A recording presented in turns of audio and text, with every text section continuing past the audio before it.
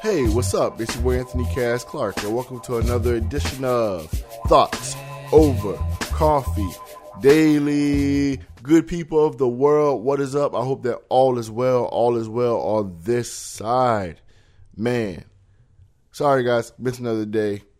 Very busy day. Didn't get to record a podcast, but I am back. Oh, big announcement. Add some air horns here. Post-production. I don't know if air horns will appear right there, but I'm hoping they will. But the look of the time, it probably won't. So I'll just do it with my mouth. Spotify. We are now on Spotify. Thoughts Over Coffee Daily is available on Spotify. Spotify is actually my choice of streaming service. For a while, I was paying for both Spotify and Apple Music, but now I strictly use Spotify for music, and the podcast platform is not bad at all. So I listen to a few podcasts on Spotify also. So if you already pay your monthly Spotify premium, or you have the free version, check it out. Thoughts Over Coffee Dailies on Spotify now, and I'm very happy about that. Thank you to Spotify for allowing Thoughts Over Coffee Daily onto your platform. So moving on into the podcast for the day. Last night, while I was in my late night work session, burning the midnight oil, as they say, I came across this wonderful TED Talk by, his name is Curtis Wall Street Carroll. Now, if you've never heard of Curtis Wall Street Carroll, he is an inmate at the San Quentin prison up in California. So let me. This is gonna sound really weird. I don't mean to big up San Quentin because it is a prison. But big up to the creatives in San Quentin, because apparently, and I guess you have to give it to San Quentin. San Quentin is very open when it comes to like their programs and things like that for inmates, because it's very important for inmates to do things that are creative and also give them the ability to work on themselves so that they can be productive members of society when they re-enter into the world. So San Quentin does a lot of these different programs. They have TED Talks. They have a podcast from inside of the prison, which is really cool.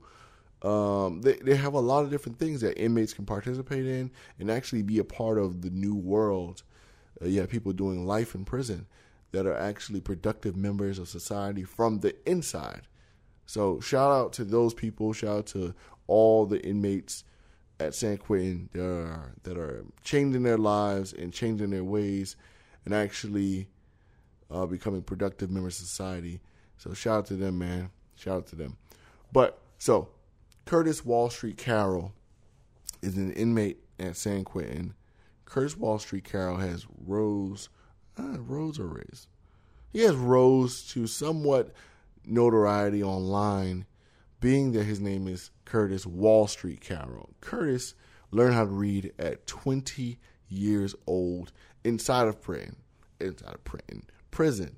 Not only did he learn how to read at 20 years old, he also learned how to trade stocks in prison. Now, I'm not sure of Curtis's situation as far as internet access and things like that, but what I do know is it's limited, and he does not have quite the resources that we have on the outside. So being that he does not have those resources, I can only imagine how difficult it was for him to learn how to read, not only read, but to trade stocks in prison. Curtis comes from a long background, and I won't give you all the details because I would love for you to get it from Curtis directly. So Curtis is a financial literacy master. He teaches financial literacy through his program. I believe it's called Flee. I don't know. Nah, you gotta check it out for yourself. I don't want to screw it up. So before I screw anything up, let Curtis tell you himself. Curtis Wall Street Carroll. I was 14 years old inside of a bowling alley, burglarizing an arcade game. And upon exiting the building, a security guard grabbed my arm, so I ran. I ran down the street, and I jumped on top of a fence. And when I got to the top, The weight of 3,000 quarters in my book bag pulled me back down to the ground.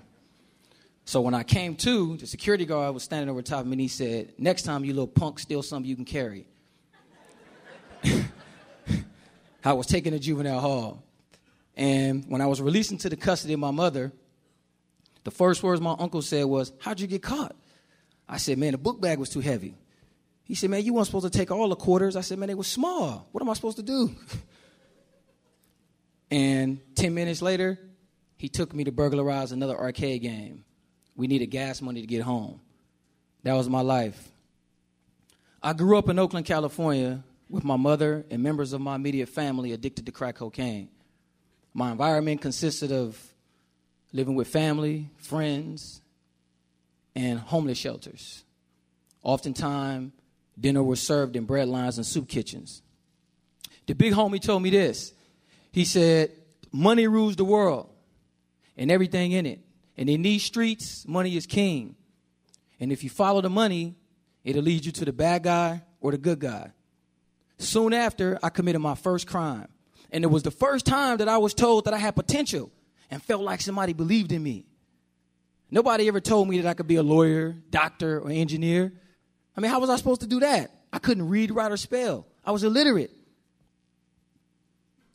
So I always thought crime was my way to go.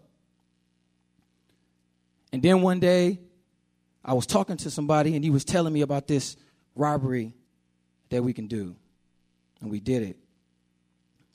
The reality was that I was growing up in the strongest financial nation in the world, the United States of America, while I watched my mother stand in line at a blood bank to sell her blood for $40 just to try to feed her kids.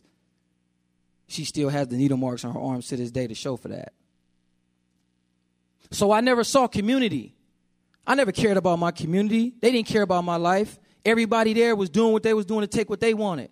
The drug dealers, the robbers, the blood bank. Everybody was taking blood money. So I got mine by any means necessary. I got mine.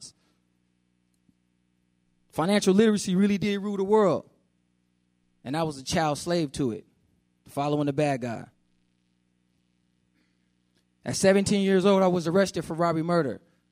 And I soon learned that finances in prison rule more than they did on the streets, so I wanted in. One day, I rushed to grab the sports page of the newspaper so my cellie can read it to me. And I accidentally picked up the business section. And this old man said, hey, youngster, you pick stocks? And I said, what's that? He said, that's the place where white folks keep all their money. And it was the first time that I had saw a glimpse of hope, a future. He gave me this brief description of what stocks were, but it was just a glimpse. I mean, how was I supposed to do it? I couldn't read, write, or spell. The skills that I had developed to hide my illiteracy no longer worked in this environment. I was trapped in a cage, prey among predators, fighting for freedom I never had. I was lost, tired, and I was out of options. So at 20 years old, I did the hardest thing I'd ever done in my life. I picked up a book. And it was the most agonizing time of my life. Trying to learn how to read, the ostracizing from my family, the homies. It was rough, man. It was a struggle. But little did I know, I was receiving the greatest gifts I'd ever dreamed of. Self-worth, knowledge, discipline. I was so excited to be reading that I read everything I can get my hands on. Candy wrappers, clothing logos, street signs, everything. I was just reading stuff. Just reading stuff. I was so excited to know how to read and know how to spell. The homie came up and said, man, what you eating? I said, C-A-N-D-Y, candy. He said, let me get some. I said, N-O, no. It was awesome. I mean, I can actually now, for the first time in my life, read. The feeling that I got from it was amazing.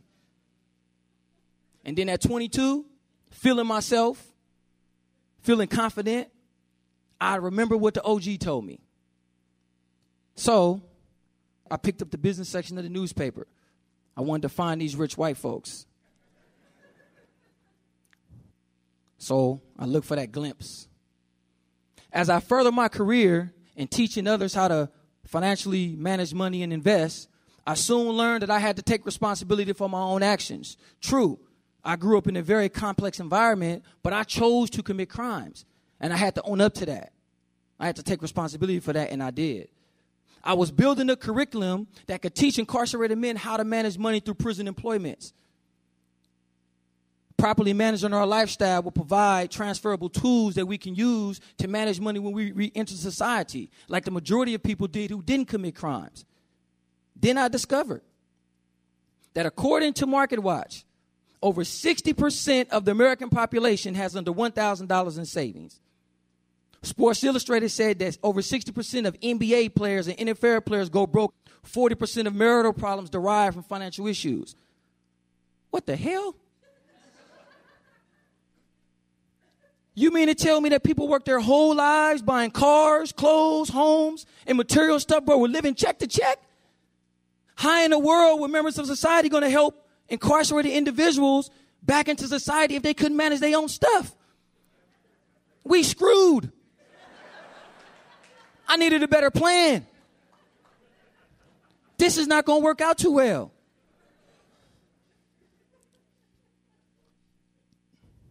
So I thought I now had an obligation to meet those on the path and help.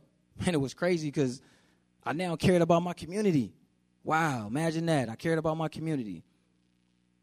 Financial illiteracy is a disease that has crippled minorities in the lower class in our society for generations and generations. And we should be furious about that. Ask yourselves this.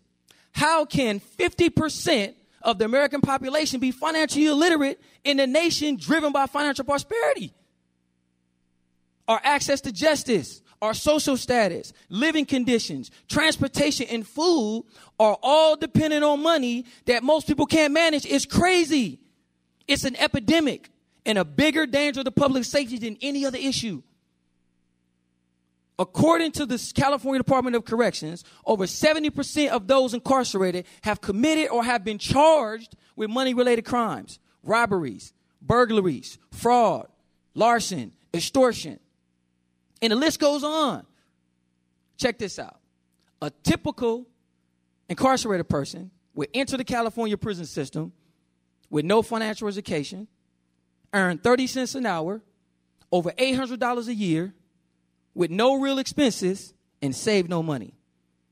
Upon his parole, he will be given $200 gate money and told, hey, good luck, stay out of trouble, don't come back to prison. With no meaningful preparation or long-term financial plan, what does he do? At 60, get a good job or go back to the very criminal behavior that led him to prison in the first place? You taxpayers, you choose. Well, his education already chose for him probably. So how do we cure this disease? I co-founded a program that we call Financial Empowerment Emotional Literacy. We call it FEEL. And it teaches how do you separate your emotional decisions from your financial decisions. And the 4 timeless rules to personal finance. The proper way to save. Control your cost of living. Borrow money effectively. And diversify your finances by allowing your money to work for you instead of you working for it. Incarcerated people need these life skills before we re-enter society. You can't have full rehabilitation without these life skills. This idea that only professionals can invest and manage money is absolutely ridiculous. And whoever told you that is lying.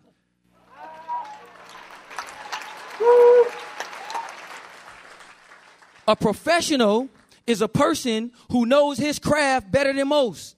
And nobody knows how much money you need, have, or want better than you. Which means you are the professional. Financial literacy is not a skill, ladies and gentlemen. It's a lifestyle. Financial stability is a byproduct of a proper lifestyle. A financially sound incarcerated person can become a taxpayer citizen. And a financially sound taxpayer citizen can remain one. This allows us to create a bridge between those people who we influence, family, friends, and those young people who still believe that crime and money are related. So let's lose the fear and anxiety for all the big financial words and all that other nonsense that you've been out there hearing. And let's get to the heart of what's been crippling our society from taking care of your responsibility to be better life managers. And let's provide a simple and easily to use curriculum that gets to the heart of what financial empowerment and emotional literacy really is. Now, if you're sitting out here in the audience and you said, oh, yeah, well, that ain't me and I don't buy it, then come take my class so I can show you how much money it costs you every time you get emotional. Thank you, guys. Thank you.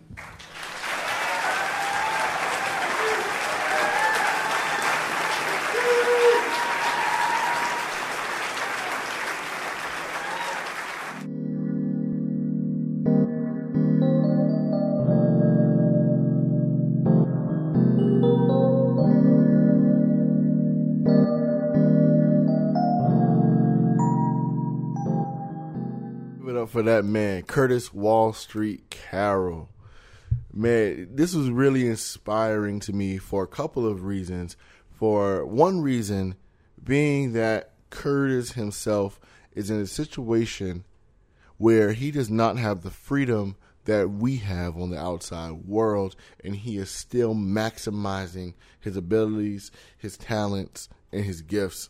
Meanwhile, some of us on the outside are struggling to even accomplish what we want to accomplish simply because we cannot find the willpower or ambition to do so. So I think it's necessary that we take a look at Curtis and take a page out of his book and apply it to our lives.